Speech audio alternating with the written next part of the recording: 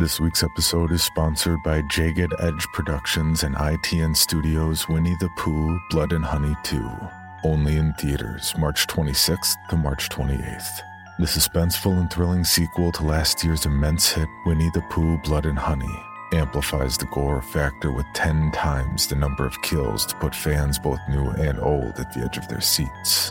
After Christopher Robin reveals their existence, Winnie the Pooh, Piglet, Tigger, and Owl land on the endangered species list as hard targets. Unwilling to hide in the shadows, the Ultimate Scream Team embarks on a murderous rampage through the town of Ashdown to get their revenge on Christopher Robin, once and for all. So don't miss out, and mark your calendars to catch the limited engagement of Winnie the Pooh, Blood and Honey 2, only in theaters March 26th to March 28th. Tickets are available now. This is the Bloody Disgusting Podcast Network.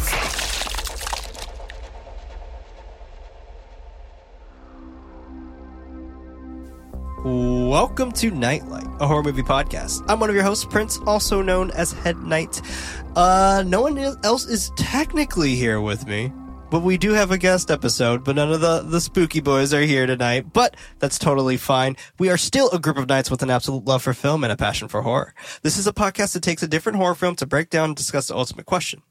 Why horror? Had to swallow. Sorry. So hit the lights, sit back, and let the darkness envelope you. You can support the show over at patreon.com/goodnightlife, and that's night with a K. By pledging on Patreon, you have access to the show ad-free and as early as Monday with a post show. If you don't have any bucks to toss, don't worry. A new episode is released every Friday on most podcast services around the world. Now, like I said, this is our guest series, our interview series. This is honestly probably one of our most requested guests as of yet. But we have Chelsea Rebecca from Dead Meat Podcast. How are you? Hi, I'm good. Ooh, but look, I've been requested. That's very exciting. You've been requested multiple times. Legit, not even kidding. It's so funny. I think I had a post out maybe 2 months ago, maybe a month ago. And with this post, it was pretty much this guy who was being a complete dick.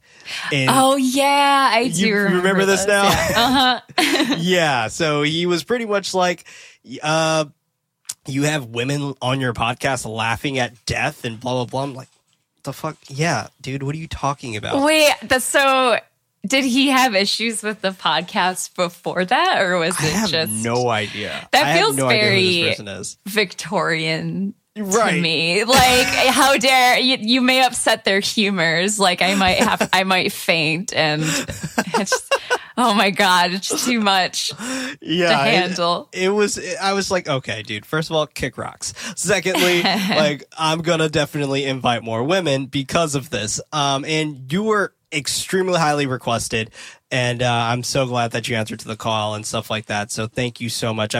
I personally have been a fan for quite some time of Dead Meat, and also really? Oh, thank you. Stuff. Yeah, of course. Absolutely. I hope I live up to everyone's wildest expectations on this 100%. Episode. You're so sweet. What do you mean? You're incredibly nice. Just for everyone, for a preface, both Chelsea and I actually were on another podcast previously to this one, so that was a lot of fun, and that was also Talking Jed as well. So I'm super excited for that episode to drop too. But yeah, that worked out so well. We got so many good movie recommendations recording that too. I have a whole list. Yeah, that we did. I wrote a nice chunk of those down, so I'm very excited to dive in when I have the time.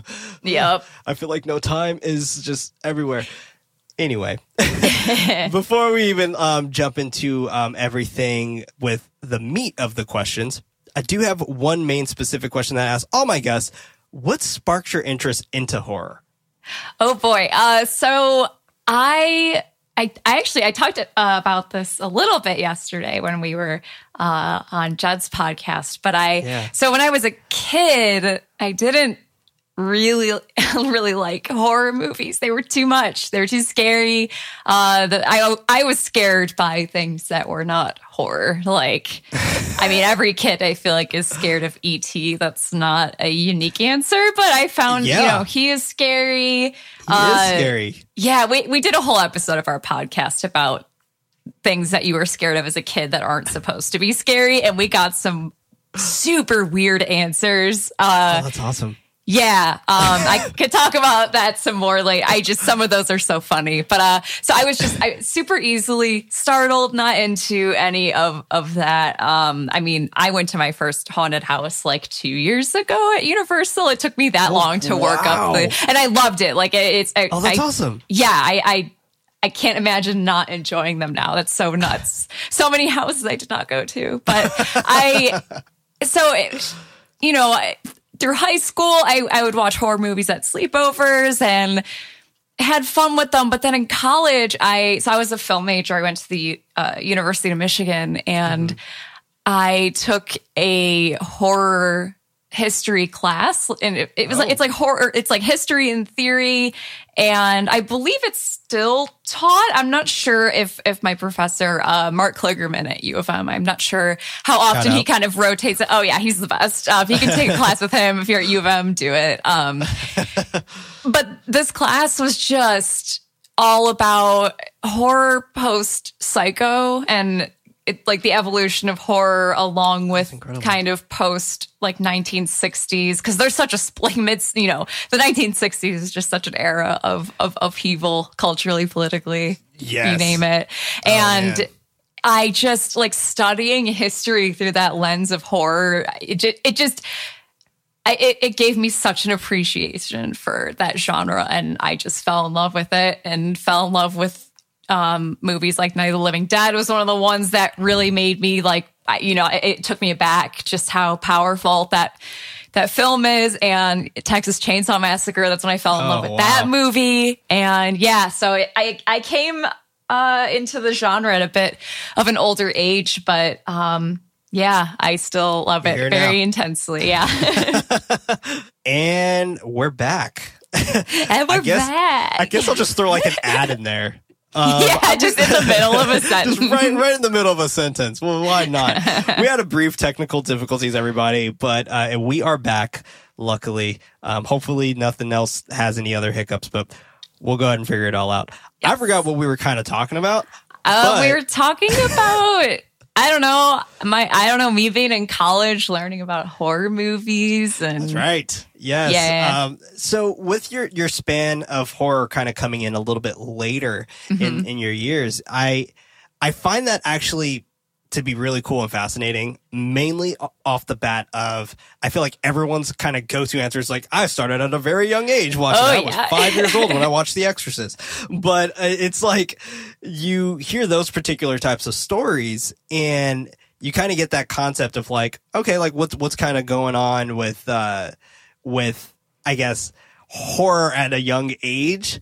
But I love the fact that you saw it at kind of an appropriate age, at the age sure, you're supposed to as an adult. Yeah, sure. So, with that, I guess in mind, do you find yourself being more afraid of horror? I guess the main question is, does horror scare you? Like, does it actually scare you? Because you kind of get that blanket answer of like, some people love it and they're still scared by it, yet some people are just kind of desensitized to it and they can just watch it. Like myself, actually, I'm quite desensitized to I'm horror, very desensitized now. Okay. It's so weird how That's fair. happens. If I told myself even a few years ago, because we started Dead Meat like 4-ish years ago. The podcast is like right. 2 years old. I mean, if I told myself like, because even when I was studying it in college, I was still really easily frightened. I remember we were screening Alien for 1 week screening, and I hadn't seen it. And I remember being I was like, I'm scared to watch this because the imagery of it scares me. I was familiar with it. I knew the trailer where it's kind of the slow zoom out, and then you get the tagline in space. And that just chilled me so deeply as a kid. And and like to think about that, where now I feel like I could put on Alien and just not, I mean, still, I love Alien, but it's not, it's not that visceral fear or genuine nervousness going into watching a horror movie anymore. I think there's only a handful of horror movies in the past few years that I've been like, oh man, I'm actually kind of scared to watch this. One of which was we did Lake Mungo for the podcast. We reviewed that. That scared the shit out of me. That movie's legit scary. Like, I remember seeing that back in high school. Yeah. And I think it was 2008 maybe was when that one dropped out. But that was a part of that little, I guess, that Sado festival thing that they brought in movie theaters for a little bit, which I think was called Fright Fest. That's not, yeah, like the 8 films to die for. Like it was a part of that package.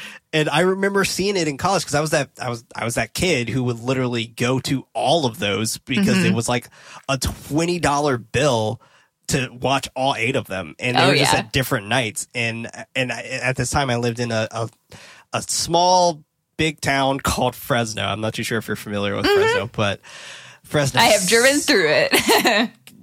Good. Keep going.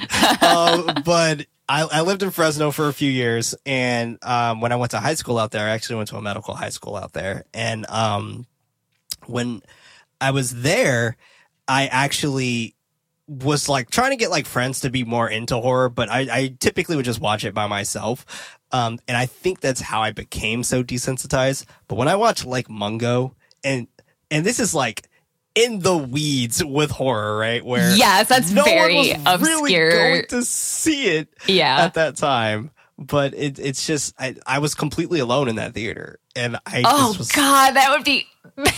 It was awful. Oh my God. Oh my God. I don't know what it is. I'm so scared. Like that movie, because I know that one is one that, I mean, it had been requested a ton for our podcast, and then I saw it's been requested a bit too for ours. Yeah, I think it's gaining kind of a little cult popularity, which I'm so I love. But I also Jed Shepard tweeted, movies that kind of inspired, Making Host and other good found footage, and I remember he tweeted about Lake Mungo and said something to the effect of like, this actually terrifies me. And so I was like, all right, I got to see what this is all about. I've never seen it. And I knew nothing about it going in. What's that? Have you heard of it at that point? Or I'd heard of it, yes. I'd heard of it. It had recommended to me. All I knew was that it was found footage and that it was very scary. And so I just went in knowing absolutely nothing about it. And I did remember after the fact, like, oh yeah, I did vaguely remember someone or like hearing someone say that there is a single moment in that film that is like truly just visceral. And oh God. And that was movie. Yeah, that was the closest I'd felt, like trying to fall asleep the night after watching that was the closest I'd felt in years to that feeling I used to get after watching horror movies where I literally would not be able to fall asleep because I would just be laying awake thinking about the imagery and just... I remember when I first saw The Descent and Wreck are two other movies that I remember when I saw them, because I saw those like right around when they came out, so I would have been in like high school, and those were ones where I was up all night, like I can't sleep. Found footage gets me. I don't know why, but it does. Found footage, it's something so real about found footage that, and the whole aspect of being in first person just feels so intense. And it's kind of that same thing that when you play a horror video game or something like that, and because you are the one behind the camera, it feels like, and it's so interesting. And I love, one thing that I love the most that I feel like can be a bit of a challenge for some found footage films are, why am I filming this? Like, why am I continuing to film? And Wreck had a great one where it's just like, no, you need to document this because they are doing things that are wrong right now. They shouldn't be doing this, and you need to now document this so we can use it in court. And it's genius. It's absolutely genius. Or maybe it's a curiosity aspect. And with Lake Mungo, it was beautiful because it was all about grief. And what? This is genius. And it's all just this weird, like, everyone has their own reasons for why they're kind of obsessed with what's going on, and everything is kind of, it like gets almost meta, not meta, but it just, the layers it ends up building on top of itself. It's so weird. So cool. That one has good reasons for filming.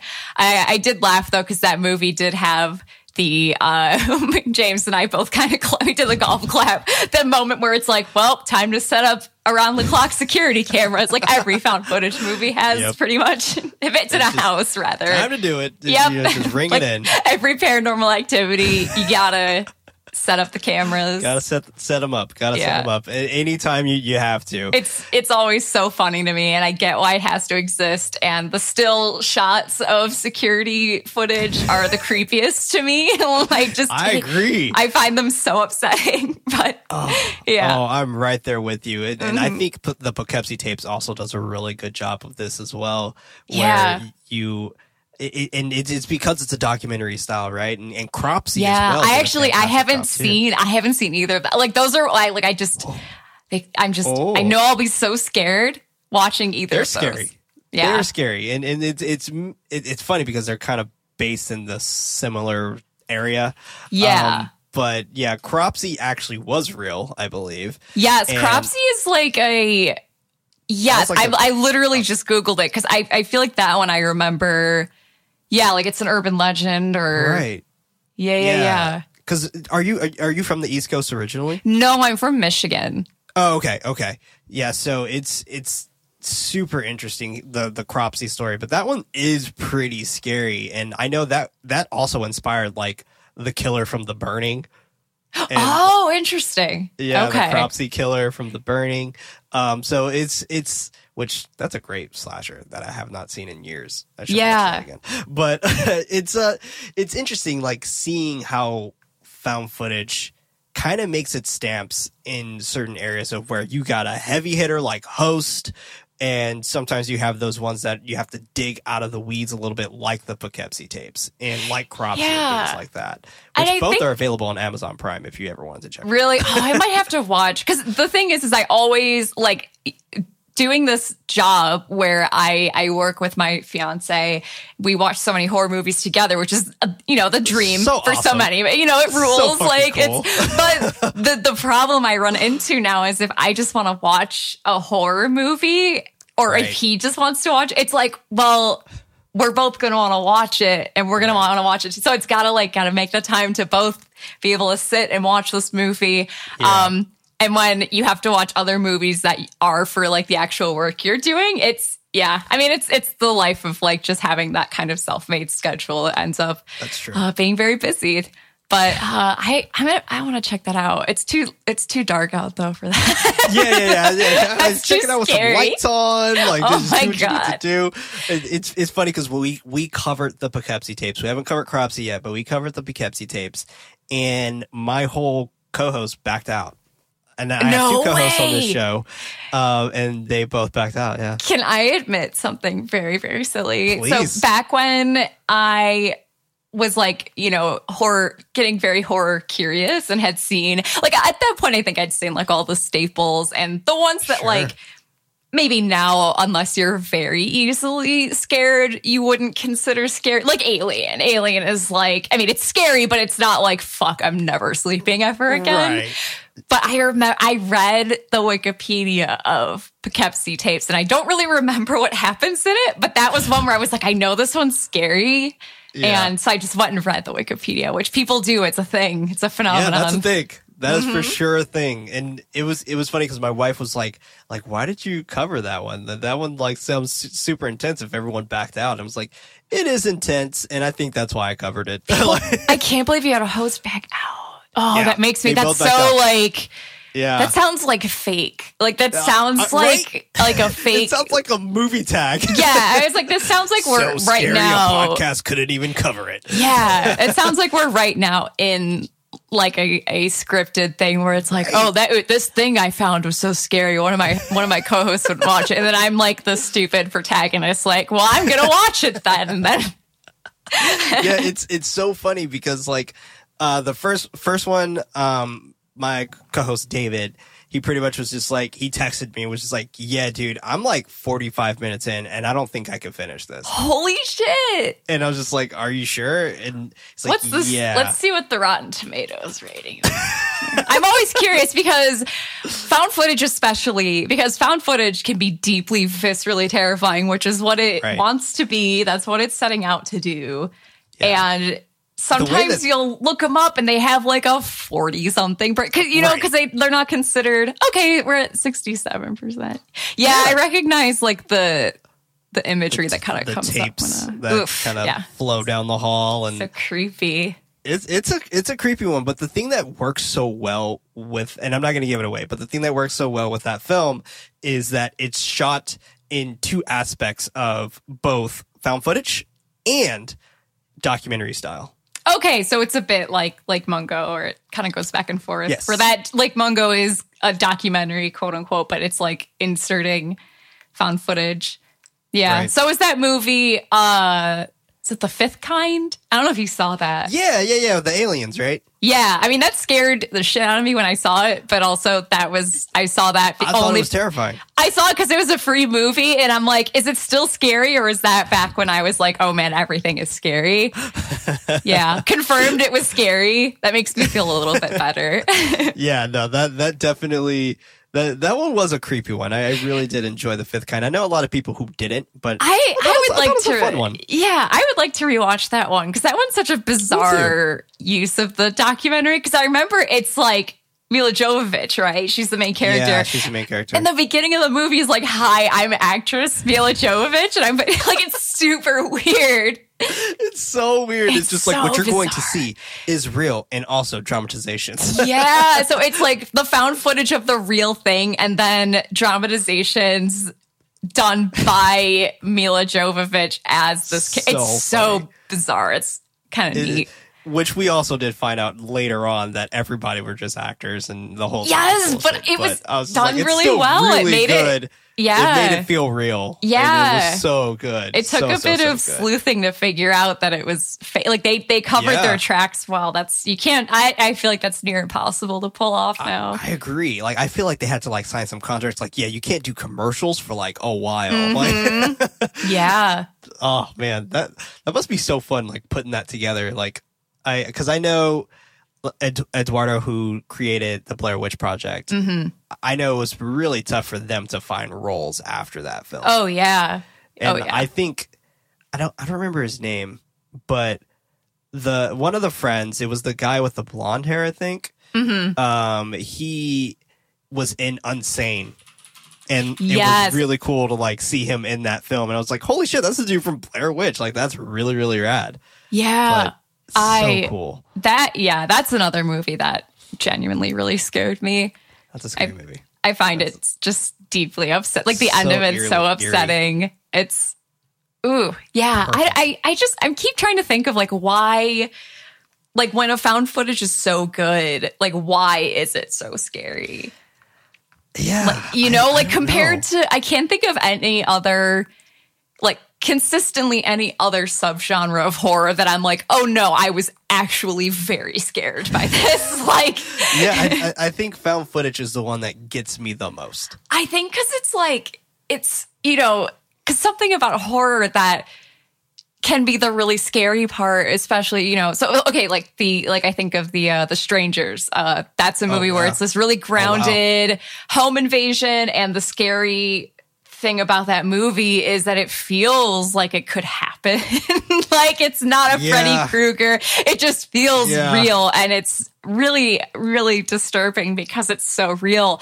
And I think the thing that really, really messes me up about found footage is not the fact that any of that could happen, because so much of it's paranormal, but it's the fact that like I could just maybe find this somewhere. Like I could find this in someone's garage, or if I go to like a weird website, this is there. Do you know, we have like so much access to media in ways that other generations didn't. Like we have this unique ability to like accidentally find really messed up stuff. Like seriously. Yeah. Yeah. I feel like that's why Unfriended was a really cool concept, because I love Unfriended. I'll defend Unfriended until I die. Thank you. Yeah, I love it. I think it's so much fun, and I think the concept is so great, and it's so cool. And plus, it's also set in Fresno, which was also kind of like. Oh, is it really? Yeah, it's set in Fresno. She went to I think Bullard High School, which was my rival school. But but besides horror films, what was another reason to actually kind of get you and also James interested in creating Dead Meat? I mean, so we both went to, we met in film school, and I just, like we both moved out to LA, and it's like you move out here, and we came out here at a really weird time where I graduated college in 2012. So like when I graduated, like my film school education did not at all take into account the fact that like so many jobs are eventually just going to be making digital content. Like the film, like looking back on my film education, it's so old school, and not obviously films are still being made, but like we shot everything on film. I learned to edit physical film. Yeah. I mean, I learned, to edit, digitally too, but that's still stuff where it's like but we shot projects on film where if you mess up, that's a very expensive mistake. Oh, wow. And we actually, oh man, this is so embarrassing. One of my film shoots we shot all day. I mean, it was like an 8-hour plus shoot. And film school tradition, we wrap up and our camera guy realizes, oh my God, there was no film in the camera. So we just spent a whole day just doing nothing. Oh yeah. Devastating. Yeah. Oh, I'm crushed. I don't even know how that happened, but that wasn't my job, so I'm not worried about it. But like, fuck it, let's go home. Yeah. So like when we move out to LA, the industry's in this weird position where all of a sudden it's like, oh man, we need to get in this digital content where YouTube is blowing up. The concept of YouTube celebrity is like really, like there had been YouTube famous people, but the idea of like YouTube as a career just was starting to become more normal, like it's crazy how quickly that all changed. Seriously. And how, there started to be this precedence of like, kind of more short form stuff or online series. And so then, we started just making our own stuff together with some friends. We would make, it's weird. This is like such a dated thing too. We would make, sketch comedy and stuff like that, which now that feels like such another era. Like I feel like no one has any patience for that anymore.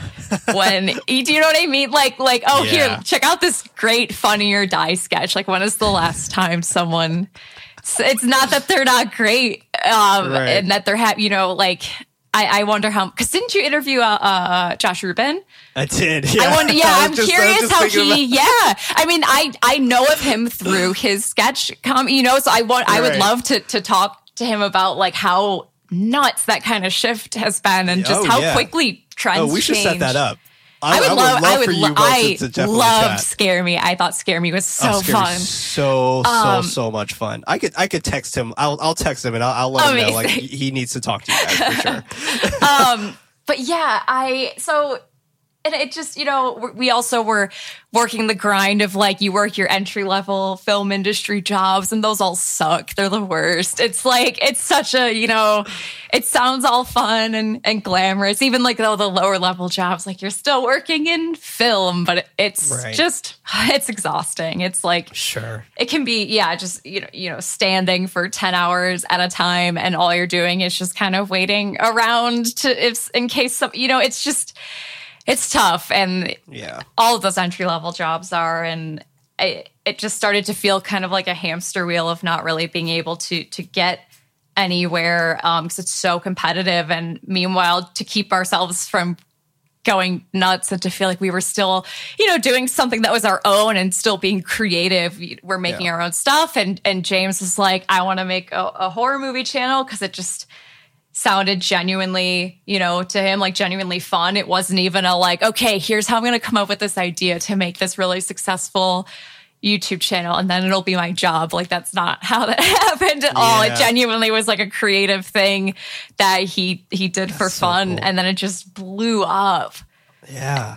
And then that's incredible. Yeah. And then I was able to, I left the job I had at that point and, started, helping him produce stuff and then doing the podcast. And we got very, very lucky. Like, that's yes, we worked hard on it, but it's also like stupid luck to have a YouTube channel. But like, there's plenty of people that, I've been on both sides of it. I've had a very successful YouTube channel and one that is like people watch it, but it would never be a job. It just is a fun project. That's so incredible. And that's honestly like super inspirational too, because I remember when we kind of had our blow up moment and we're still like obviously nowhere near 10 feet, but you never know. Someday, dude, you're gonna laugh us, and we'll be like, "Yeah, look at him go." So it's funny. It's funny you say that. It happened once, and it was the day when it was back in June, and I don't know what the fuck happened, but we just got a shit ton of likes one day. It was like over 1,000 likes or so on Twitter, and we moved to number 4 on the top charts, and like I legit fucking cried when I saw us like right in front of Dead Meat. I was like, it really? You're fucking kidding me, Did you screen cap it? Oh, I did. Yeah, I'll send Good. it That to should you. be. I don't know if you make if you do different episode art for each episode, but that should be a picture. That would be so funny. That's awesome. It was really, really cool. Do you remember what it was? It was the Poughkeepsie Tapes episode. No, okay, so I do need to watch this now. Huh? Yeah, that's amazing. You definitely should check it out. But it was honestly insanely incredible, and I mean we've been on the charts since, but at the same time, like we fluctuate up and down, and all but that's great, and like just from my end of it, it is very cool to hear someone be like, I knew that we hit on something big because we passed you. Like, that's a crazy thing to hear, and like that's like pretty amazing. So like, that makes me very happy to hear. That's awesome. I'm glad it makes you happy to hear. We're both winners here. Yeah. Yes, absolutely. It was super humbling too. Like when we saw all of that and happening and because honestly, gosh, we started this podcast October of 2019, October 31st, 2019. Oh, wow. And okay. So it's still a fairly new podcast. Yeah. Like we barely are a year old. And when we started it, I think it was around March when I was starting to think about like, maybe I should give it up. And everyone has. I mean, I'm about to take a break from my own podcast. Like, I mean, not you just have to. It's just I just need a break. I just need a vacation. It's not disappearing or going anywhere. It's just I need a vacation. Just need a break. I'm so tired. Like it's so, and it's granted and it's warranted that you deserve these breaks as well. So it's something that I was thinking about, and my wife was pregnant at the time, and I was also going through my phagophobia condition and things like that, and I was just like, okay, where am I finding joy in my life? And I want this podcast to, I'm not really tripping off of success, but at the same time, I'm putting a lot of hard work into it and things like that. And then COVID hit. Mm-hmm. And then I was really like, holy shit, what do I do? And because the way we had our setup, it was very much a setup for us to be in person. And yeah. I was just like, fuck. I don't know what we're going to do now. I just think we should just hang our coats and just, say it is what it is and kind of let it go a little bit. And I didn't do that. I stuck with it. And it wasn't until June 2nd when all of the Black Lives Matters things was happening, and Bloody Disgusting put a post up about having Black creators in the horror sector, and them wanting to shout people out. And I think it was that day was absolutely incredible because it was Blackout Tuesday is what that day was called. Oh, yeah. And that day was just absolutely insanely incredible. And I think I at that time I had 330 followers on Twitter, and I jumped from 330 followers to like 1,200 or something like that in like a matter of like 2 hours. Yeah. And I was like, what the fuck? This is so weird. Yeah. And I posted on Bloody Disgusting's post, and I was the first one to post. And it just Cavity Colors was commenting on it, and it's just like all these. Nice. Like, I was like, what is? This is not real. This is just not real. And then Bloody Disgusting started following me after that, and 2 days later, Bloody Disgusting hit me up, was just like, we would like to invite you onto our podcast network. And I just lost my shit. That's why I had no idea that relationship was so new. Do you know what I mean? I think, because often in moments like that where I think it was a very, like correct instinct to realize like, oh man, we should be, giving platforms to a wider variety of people and voices. And I think sometimes there's a concern that it's like, oh, well, is this person maybe just getting a chance because, because of this thing? They, like that. They want to look, this other, these people want to make themselves look good. So they're just hiring whoever. But like, I'm just saying that as someone who, I'm talking to you now, I talked to you on Judd's podcast, and I've interacted with you on Twitter. I had no idea that Bloody Disgusting relationship was that new. You just felt like, I just see you online and I'm like, oh, this is just a random horror person I haven't talked to yet who does like horror stuff and is Bloody Disgusting. Okay, cool. I should probably, you know what I mean? So it's like, no, clearly you are a very talented and you your I think that's cool. I had no idea that's kind of that was such a big moment for where you're at. Yeah, it was huge. At that, it was I think May 30th. Was it? No. It was May 20 something, May 22nd, I think, and that was when our episode. Pretty much our episode's released on Fridays. So whenever the last Friday of May was, we got 50 listens on an episode, which was huge for us. Cause like we would like just be like getting 30 listens and things like here and there. And then we got 50. We're like, oh shit, we just broke 50 on one episode. That's rad. Like, we celebrated, we had a good time with it. And then, the Poughkeepsie Tapes episode happened right after the whole Bloody Disgusting thing. And that's when we were just like, okay, holy shit. Yeah. We just broke our biggest episode yet. And I don't even think we still even got to that mark again. Like I think that one episode was about 10,000 listens. It's terrifying, like right? It's like it's weird, scary thing. It's very weird. It's weird that people know who I am. Like it's that also is very strange. Like hearing you even say like, oh, I've seen you on Twitter before. Like that to me blows my mind.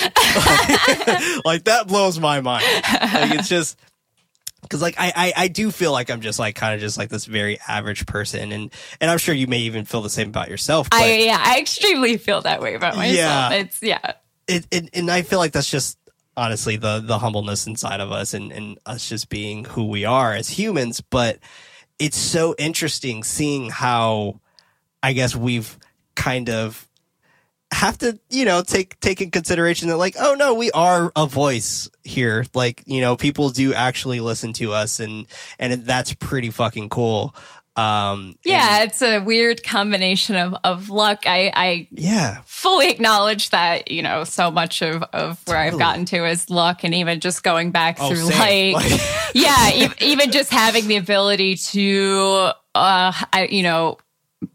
goof around and make films in my free time because I wasn't needing to work like a second job or something to, just things like that where it's all like very circumstantial and that piles up, and absolutely. But it's like, I'm proud of the work that we do also. And I think I've just, come to really understand that, it's a combination of many, many things. And yeah, it's a weird job too, especially now in COVID. It's like one of the only things where it's like, you figured out a way to make it work from home with separate people. And we have another podcast where we play Dungeons and Dragons. I don't edit that podcast or anything. I'm one of the players, but it's called Dinner and Dungeons and Dragons. We used to make a dinner every week, and now we don't do that because we're all, fair enough, separate. But but we figured out a way to make that work. Mm-hmm. That's rad. Oh wow, I gotta check that one out. That sounds pretty cool.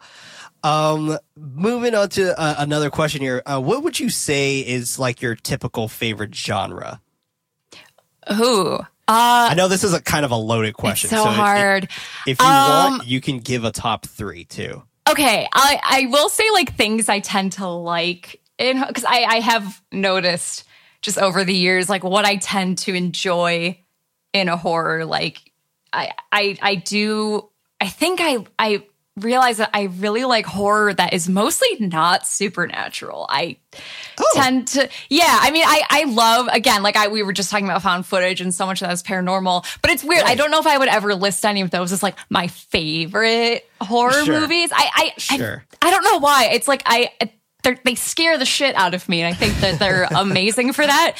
But I think a favorite horror movie for me is one that feels a bit more, it's weird to find a horror movie very comforting, but I would never just turn on my favorite found footage like Blair Witch Project. This is a comforting film to just chill with the sound of the background. But I love 70s horror, Texas Chainsaw Massacre is I think that's my number 1. I say maybe because Wicker Man, the original, has slowly but surely, I think they're both just tied for number 1 because I love, they're both so different, which is why I think I have to have them both as my favorite because I can't just pick. Oh man, you should join us for our folk horror month. You should come on an episode for one of those. I think that'd be a blast. Yes, folk horror is so cool. Folk horror is just both bananas. Yeah, but both Wicker Man and Texas Chainsaw they're real people. There's nothing supernatural about them. The whole point of the Wicker Man is that it's just it's one guy's stern belief that his religion is the real one versus an island of people who are convinced that theirs is. And then I guess Christopher Lee, who is I don't really believe anything, but I like living in my castle on this little island. I love that movie. And movie. American Psycho is another favorite. That one is also not supernatural. It's just a dude. I don't know. I don't know why I enjoy that so much more. I think just because it feels a bit more, not subversive, but there's something it's a little bit more inherently fucked up, I think, when a horror movie, it's not, there's no magic or anything. There's no fantasy. It's just just real people being messed up. It's something about that. I don't know. Oh, I do have to agree. Yeah, it is something definitely sick and twisted about it being this is a person doing this, and I get why, because I do love paranormal as well. I guess I just love horror. Yeah. Don't we all? Yeah, it's fantastic. But I do love paranormal because I do like the fact that you can't really kill this thing, and I do find some of it being very cheesy, and it could get cheesy pretty quickly, but I still love it. But yeah, I definitely agree that I love the 70s horror as well. Yes. I'm a huge Giallo fan. Yes, I love Giallo. Yeah, Deep Red is one of my favorite horror movies. God. Deep Red's so good. And I was hearing even James yesterday talking about Suspiria being one of his favorite horror films of all time, which I guess it technically is around the Giallo era, but yeah, it has enough no black gloves, I guess. I was gonna say that it has enough obscured killer type. Yeah. Well, it's whatever. I'll accept it. But Deep Red is Giallo, capital G. I love it. It's so good. Oh, yeah. Love it. I'm a huge fan of opera. I'm a huge Argento fan in general, but I do love opera.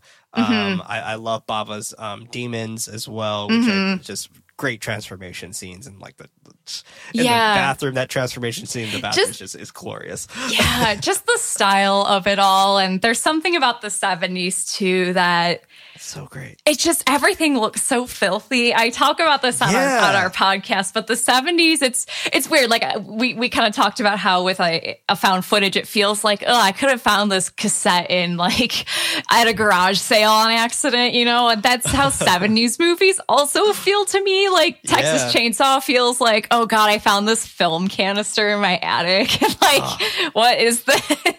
Still the best sound effect in horror. I know. That camera. It's just that movie is. It's chills. So like I just so think it's gritty. It's so dirty. I was about to say, it's dirty, but it's also like so beautiful. The colors are. I just every time I watch it, I'm blown away by how I think it's so beautiful, and it's also funny. I think in a fucked up way. I think that's also kind of what my favorites all have in common is I like my horror movies to have a bit of a sick sense of humor to them. I don't love horror comedies, weirdly. When a horror is like very obviously a comedy, it's not my favorite. But like a horror where Texas Chainsaw, it's like, you know, the dinner scene is so darkly funny. So funny. Where most people would be like, this is funny. Like, what is wrong with you? And like American Psycho is like having a good time. American Psycho is so funny, and there's always the chance with those where people would take it face value. You know, it's like so not obviously funny. But did you watch the second American Psycho? With Mila Kunis. No, I've never seen that. That is surprisingly, to me, I feel like it deserves a little bit more love than it gets. Really? I want to watch it. Yeah. I think it's a blast. I think it's so much fun, and I think it's just a really interesting take. It's funny too, because like I think that one's directed by a man, but American Psycho is directed by a woman. That's wild. That's also why I love American Psycho is written, directed by women. I think that's so fascinating. And when I tell people that, they're always very surprised, and that always kind of, because I think it's also people who maybe either saw it a long time ago and didn't quite get that it's like a very dark kind of satire, or they haven't Slumber Party Massacre. Or that they just haven't seen American Psycho, and their idea of it is that it's played straight. And no, it's a very dark comedy made by women that I love that. It's fantastic. It's so well done. And I also like to, my wife also finds it very interesting that a lot of women like true crime. Because she's not a fan. She's not a fan of true crime. She totally is just very It's fair. I have a love-hate relationship with me too. It as a thing. Like I'll watch it, and I don't try to get too involved in it, because that actually does creep me out a lot. Where I'm just this really happened, and like these are real images of people who are dead, and this might be a little too close to comfort for me. It's weird because I went through a phase where that's all I was listening to is true crime, and I got very picky My Favorite about Murder and all that stuff. I listened to that for a bit. Like it's fine. I'm just kind of picky with how like I tend to like things framed. I love Last Podcast on the Left. I love those dudes. I think they do such a great job. But yes, their research is incredible. They actually are a big reason the Dead Meat podcast even exists. Like Marcus and his research is like a direct inspiration for me. But I think I enjoyed their podcast so much because they find the humor in the right places, I think, because there's so often circumstances surrounding the very terrible thing that are genuinely weird and funny, and different personalities, and the actual crime. It's, I don't know, they're never I don't know how to describe it. I think in shows where they try to take it very seriously, that's when it gets weird to me, where it's like, okay, you're really playing this up and making it like very dramatic, and that to me is like so much tackier than I don't know. It's a weird. That's why I don't think I'll ever get into that territory because that's so delicate and yeah. I could definitely feel that, and I was even watching Paranormal Caught on Camera. I think it's called. It's a show. It's on like the Discovery Channel or whatever, and it's very interesting, like seeing like and Ben Kissel's in it, but it's like super interesting, like seeing that on TV, and I remember like seeing I think James was in like that Darkness podcast or documentary. God, what is it called? In Search of Darkness. In Search of Darkness. Yes, thank you. I haven't checked out part 2 yet, but it's so long. It's very long. Yes, 3 hours. So I'm like, oh my god, like you really got to shave some time out in your schedule for this. Yeah, but like I was like so like surprised like when I saw like Ben Kissel on something like that and Sapphire Saldana and stuff like that. But it's really cool to see like people in our world like kind of doing like these kind of bigger things, like if they get called up for a project or something like that. And that's like one of my dreams. I'm just like, my fingers are crossed. And if they do a horror noir too, oh my gosh, yes, Phil Noble, if you are listening. Oh, Phil is great. He's super nice. He's fantastic. Yeah. I think people like Ben Kissel and that whole they almost feel like there's like a crossover between like what they do and what we do, because they also they get into like conspiracy theories and UFOs and all kinds of crap, but I think they come at that kind of stuff where when they're talking about real things it still feels like there's a gap between like they're presenting this thing and I feel like and I'm so behind on episodes, but they are covering stuff that's like old or like, they're not like, this is a podcast where we're going to solve the unsolved murder of so-and-so. And they're like, let's go into a small town and just like disrupt everyone's lives because we want to make a podcast type thing. I don't know. I think, and I've also learned so much from podcasts like that too, where it's like my own preconceptions of true crime and,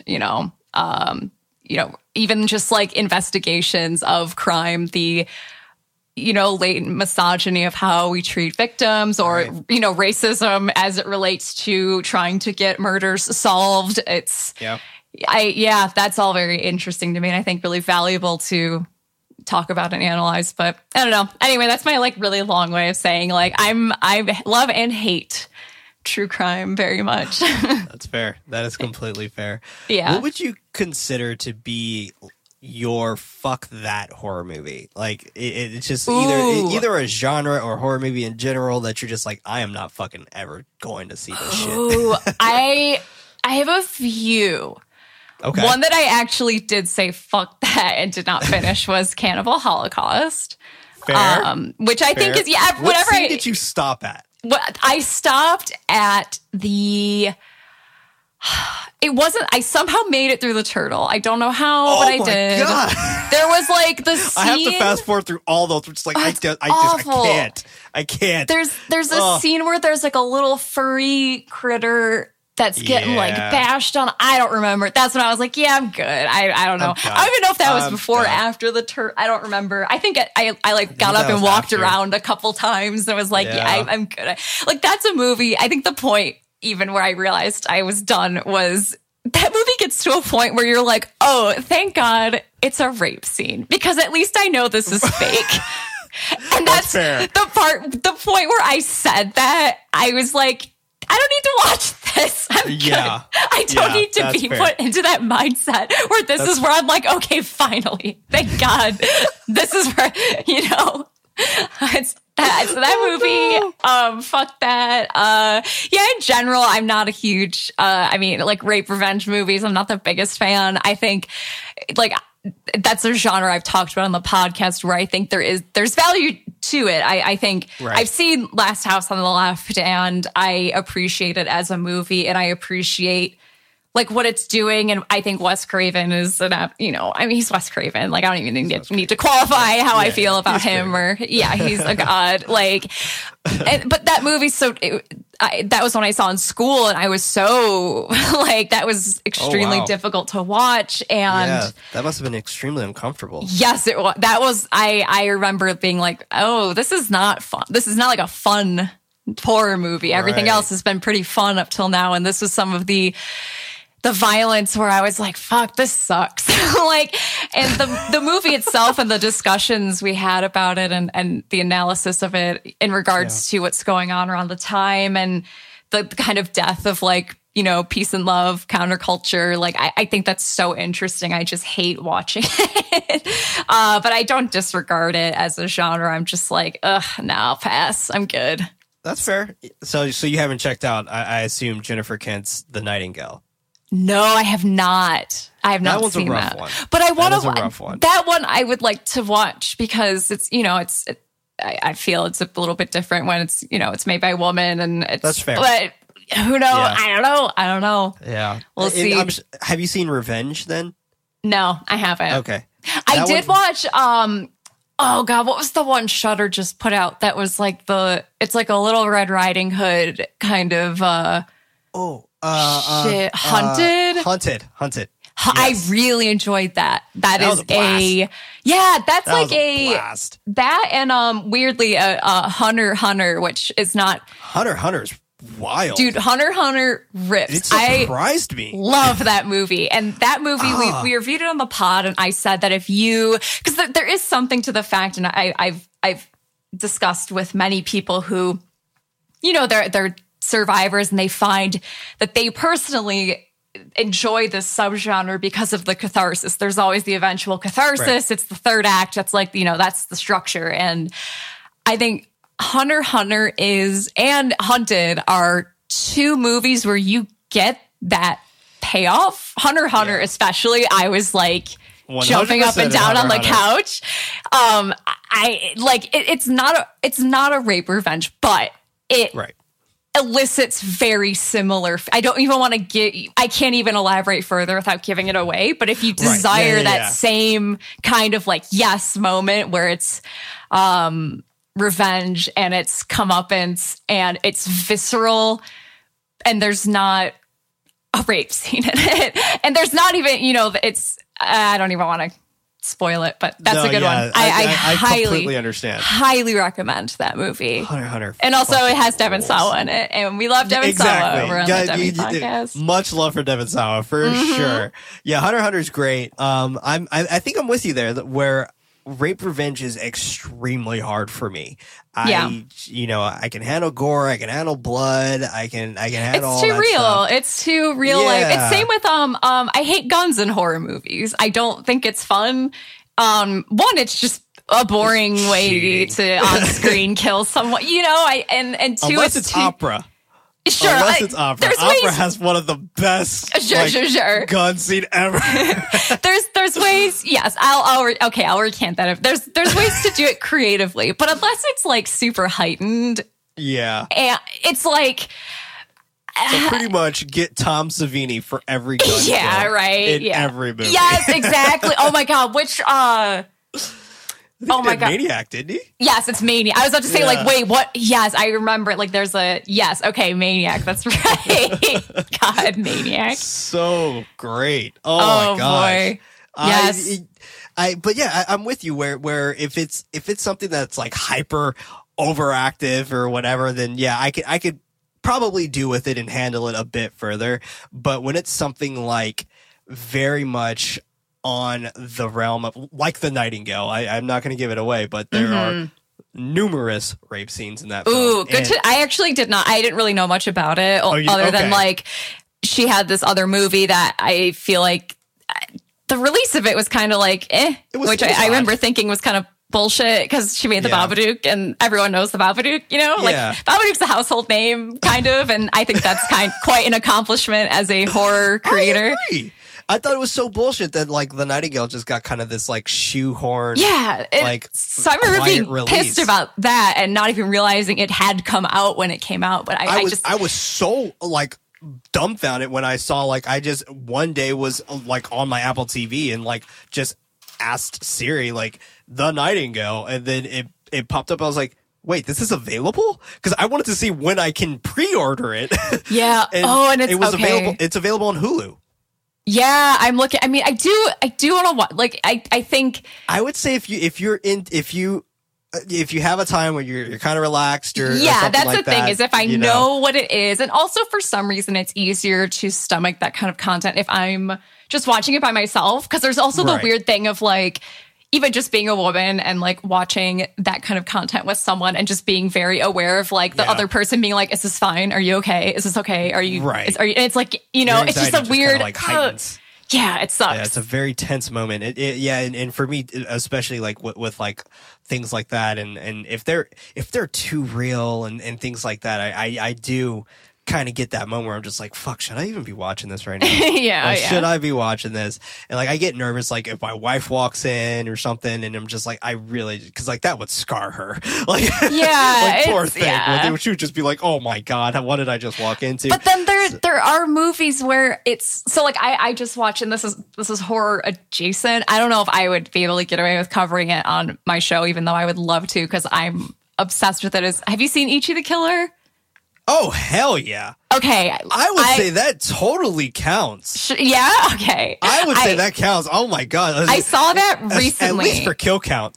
Oh, my God. At least for kill count, please. I had only ever seen Audition, which I love. I fucking love Audition. I think that's an amazing movie. And so Ichi had been on my list for a while. I've always been aware of it. Seen Ichi the Killer? No, I have. But you have? Okay. Yeah, it had been on my list for a while. You know, it just had been one where it's like, I'll watch this eventually. All I knew was like, it's fucked up. Of course. Like, Takashi Miike, that's kind of part of his reputation, even though he makes a very large variety of films, even some children's films. I'm about to say he made a few children's films. Yeah. So, but Ichi the Killer, we watched the unrated edition, which is like, holy fuck, not for the faint of heart. And that definitely has, you know, that has numerous rape scenes in it. And obviously they're disturbing but they're meant to be. And that's the point. A big part of that film is, I mean, a lot of that film is about the relationship between violence and sex and how blurred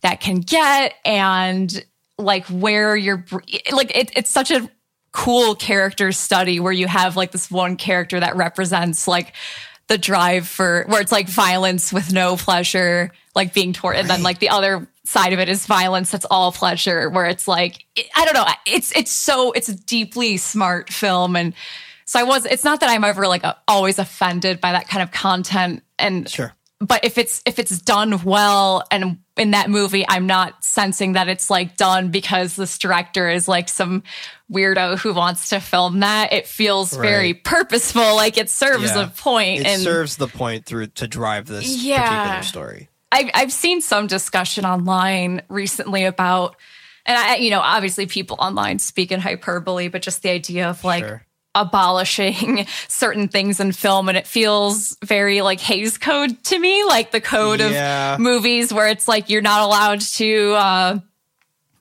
think the Hays Code ended in like the 50s. Let me look what that ended. I think so. Yeah.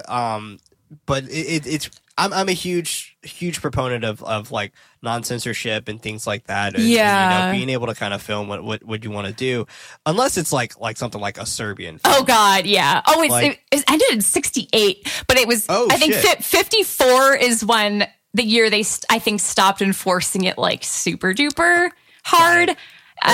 Yeah, but I've never seen a Serbian film. I'm sure I'll see it one day, but like, don't even do that to yourself. Like, don't. I've read the Wikipedia. I'm good. Like, like it's just, and it like a lot of this shit, like a lot of the most messed up stuff happens earlier in the film. I haven't finished it. I've never finished it. I doubt I ever will. I got maybe 45 minutes, and I was like, okay, I get it. You get it. Like, we're good. We're good. Like I get it. I understand what's happening. Like, I get it. Yeah. I think I'm good. But then you get something like Ken Russell's The Devils. Shit. Okay. Yes, that was what we talked about yesterday. That was like, I need to fucking watch it. I love Ken Russell. I love that era. I love like everything about that is like, Chelsea, this was made for you. You have to watch it. 100%. ASAP. Now that is just a beautiful film, and it's just beat for beat. It's the most blasphemous thing, like especially if you grew up Catholic or whatever. I did grow up Catholic. Oh, then you'll love it. Did you grow up Catholic? I did. Okay, my theory is 90% of like diehard horror fans grew up Catholic or like were Definitely. in some way. Yes. Because we've interviewed a bunch of, we've interviewed directors on the podcast, and I've asked a few times, like, were you raised Catholic? And so many say they were, and it's wild to me. I think because the imagery is so violent, and they're so... Yeah, it's just like... very I feel like dark. if you were raised in, like, with Catholicism in mind, like, you definitely come from a semi-violent background. Yeah. Because, like, there's so much violence in the Bible. Stations of the Cross are terrifying. I actually, I've thought about a few times about like if I ever wrote like a book. I mean, like like a nonfiction book, what would it be? And that's one of the subjects I really want to maybe consider doing is the relationship between not only just portrayal in film of Catholicism specifically, but just like the weird pipeline of like either you become a horror nerd or you end up being like a lawyer somehow. I don't know. I can't explain it. Don't at me if I'm being really offensive somehow. But I grew up Catholic. It's fine. Yeah, like we both did. I think we're good. But no, it's fascinating. It is super fascinating. But last question that I do have for you before we conclude is why horror? Like, what is it about this genre that just constantly keeps you coming back for more, and that just is your genre, that just makes it your genre? What is it about horror? It's the thing of like, because like we talked about just the idea of, at the end of the day, what we do is still work, and it can be exhausting, and right. But it's like it's stuff even like this where I met you like literally yesterday, and we can just like shoot the shit, and I forgot I was even recording a podcast. I'm just sitting chilling at my computer, just like talking about horror movies, and it's like the easy. Like I've never been in like a group of people or like a community where it's so easy to just like randomly make friends with people because of this shared love for something so specific. And I found that it's like, I don't know. I think just the sense of like everyone wants more people to like their thing. Like every horror fan I know wants to share it. And that's something that can unfortunately be hard to find. And we tend to get really protective of things we're fans of, and there's we talk about gatekeeping all the time, right? And it's not that doesn't happen in horror. Like it's totally a broad fan base, and unfortunately, I mean I've encountered it as a woman that can suck, but like majority 99% of the time it's just it just feels like meeting new friends constantly. It's even weird how even through COVID, I've met so many random new friends through horror, and it's just such a good group of people. And I think that's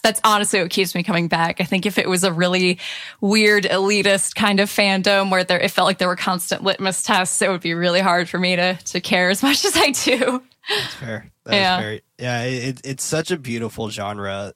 And what makes it beautiful is the community that surrounds it, and just the passion that everyone has for it. And like every now and then, like I will kind of get the asshole if I post a movie or something, and someone will be like, "Well, this movie fucking sucks," and it's just like, "Well, I mean, maybe to you." Like, believe me, I have so many movies where people are like, why, like, what? Why are you a fan of this? And like, get out of here. It's my podcast. I can like whatever I want. I always tell people, like, I'm not claiming to have any sense of good taste or consistent taste at all. I just like to talk into a microphone every week, and somehow you enjoy listening to it. Exactly. So it's just, it's one of those things where I even say on Twitter where it's just like, don't even try to argue with me about horror, because I'm not going to argue with you. Like, it's just like what you say is going to be valid, like, because it is your opinion. Like, so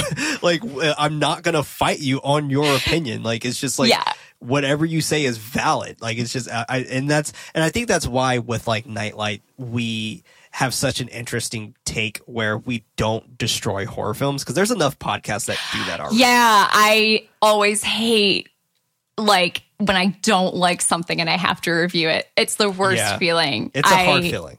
It's tough. It's the worst because it's really, really tough. Yeah, because like I don't want to hurt this property, because there is a team of people that probably worked really hard on this. And I don't want to be that guy who's just like, this fucking sucks. So what I try to do, I pick things that I like out of it. And like, for example, I'm not a fan of Noroi the Curse, but everyone fucking loves that movie. And I'm not a fan. And when we had to cover it, I was just like, like, and all of us, we're all in the same boat where all of us didn't like it. And that was the first time that ever happened. Yeah. And yet, instead of us bagging on it, we found like, I mean, there are some things we made fun of about it, but we found things that we liked about it where it's just like, oh shit, like the mask design was just fucking incredible. And like you kind of had the really cool pauses, and it was really cool that like the whole town had dogs, and then all of a sudden the dogs were on. And it's just it was like little things like that we would try to pick from the films that we don't like. Yeah.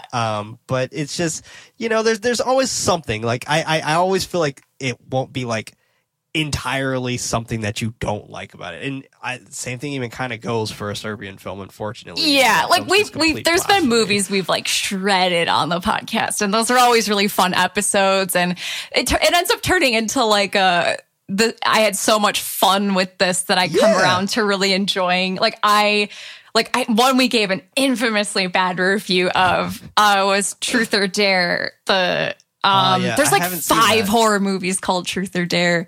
The one where like their faces get all like CGI warped.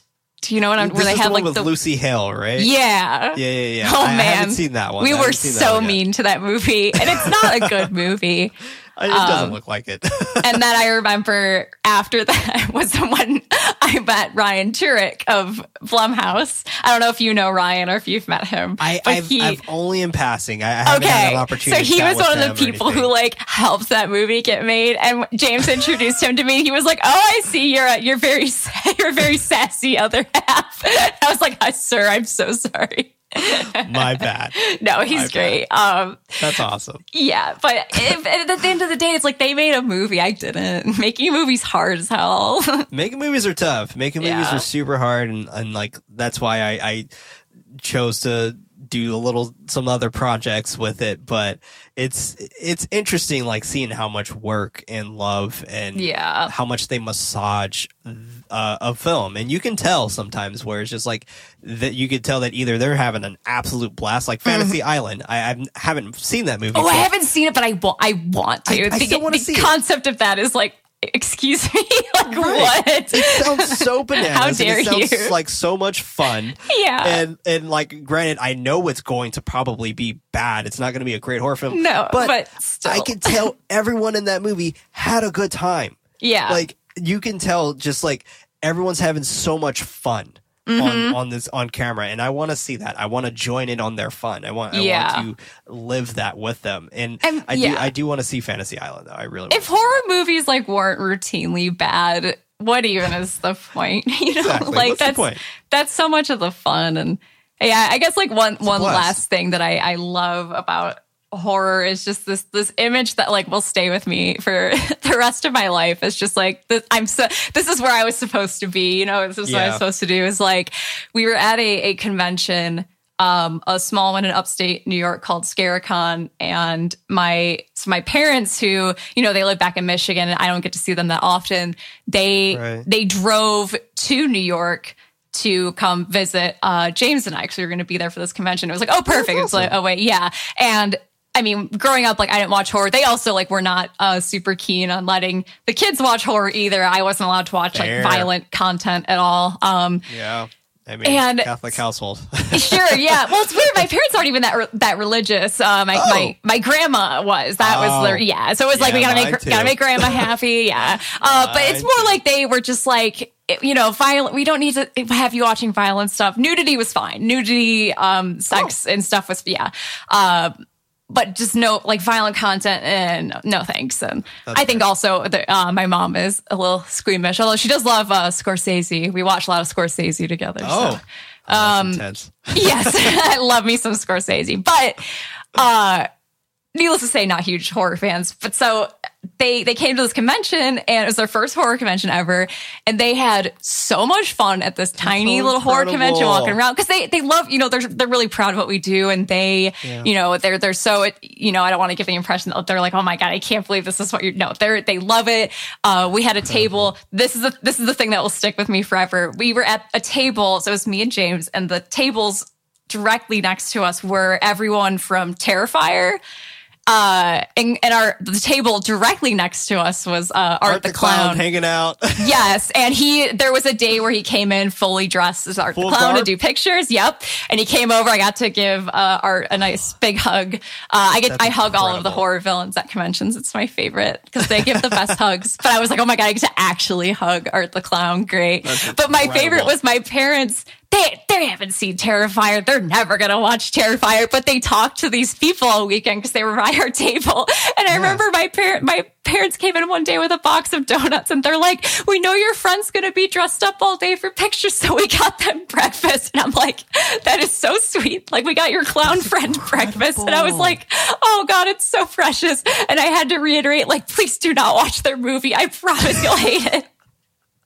But I just know that they have this couple in Michigan just has this image in their head of Art the Clown as like the very nice clown that was just sitting next to us all weekend that they brought donuts for. That's incredible. Yeah, that's why I love horror. This is why horror, everybody. Like, this is such a community-driven, and I feel like on top of it being a very community-driven genre, it is so empathetic. Yeah, everyone cares about everyone. Yeah, and that is fucking awesome. Yeah. Oh my god, love it. I miss people. Let's all get our vaccines. Let's get our vaccines. My wife just got hers. Oh, hey, congrats. Yeah, and she's a teacher, so oh my god, she feels like it was funny because she sent me a text message one day because I was in my office, not this one that I'm in. I was one in my house, and she's like in the other room, but she like texted me and she was just like, pretty much this very kind of mom dad joke where she's like, the cool thing about teachers is that we're pretty much a celebrity getting our vaccines first, so yeah, you should cook dinner tonight. And I'm just like, I don't want to cook dinner, so my arm is so sore. Do you want pizza instead? And she's like, yeah, pizza's fine, so we got pizza. But yeah, thank you so much, Chelsea. Yes. Honestly, this has been an absolute blast. This is great. So happy we're buds. Yes, me too. I can't wait till we can all actually. Yes. I keep saying, like, I've met so many people online through this that, like, I can't wait to meet all my internet friends in person and have it be like real weird for 10 minutes. Yeah, just like really awkward. Have it be weird for a second. It's super awkward. Totally fine. But yeah, anytime you're out in San Francisco, you are more than welcome to come by. Oh my gosh, I've never been, but I want to go so bad. Yeah, I want to tour Alcatraz. And oh my god, yes. All right, this is the plan. Like, that was the only thing I could think of on my list. I'm like, I just really want to go to Alcatraz. Oh my gosh, you and James, when you guys come up, if you guys ever like want to see whatever, I will have a full day planned for both of you, and we will just go completely bananas, like yes, food tours, the whole nine. Let's do it. It would be an absolute blast. But Chelsea, where can people find you on the internet if you would like to share? Yeah, so Dead Meat on YouTube, and the Dead Meat podcast is also on YouTube, and then it's on wherever you get your podcasts. It's on all the podcast apps. And then I'm on Twitter at Carebecc, CareBecc. And Instagram, I guess, but I barely use that anymore because, wow, did they really mess that app up? That is not a great app. That is not great. A great app. Not great. But definitely, everybody, check all her socials and go ahead and check her show out if you haven't done so already. But of course you have. But this was Nightlight, a horror movie podcast. I was one of your hosts, Prince, also known as Head Knight. Our efforts to get our show out is not enough. We need your help to spread us out to more ghoulish nights. Rating us with 5 stars is super helpful, but we would love for you to recommend this podcast to someone who would actually enjoy it.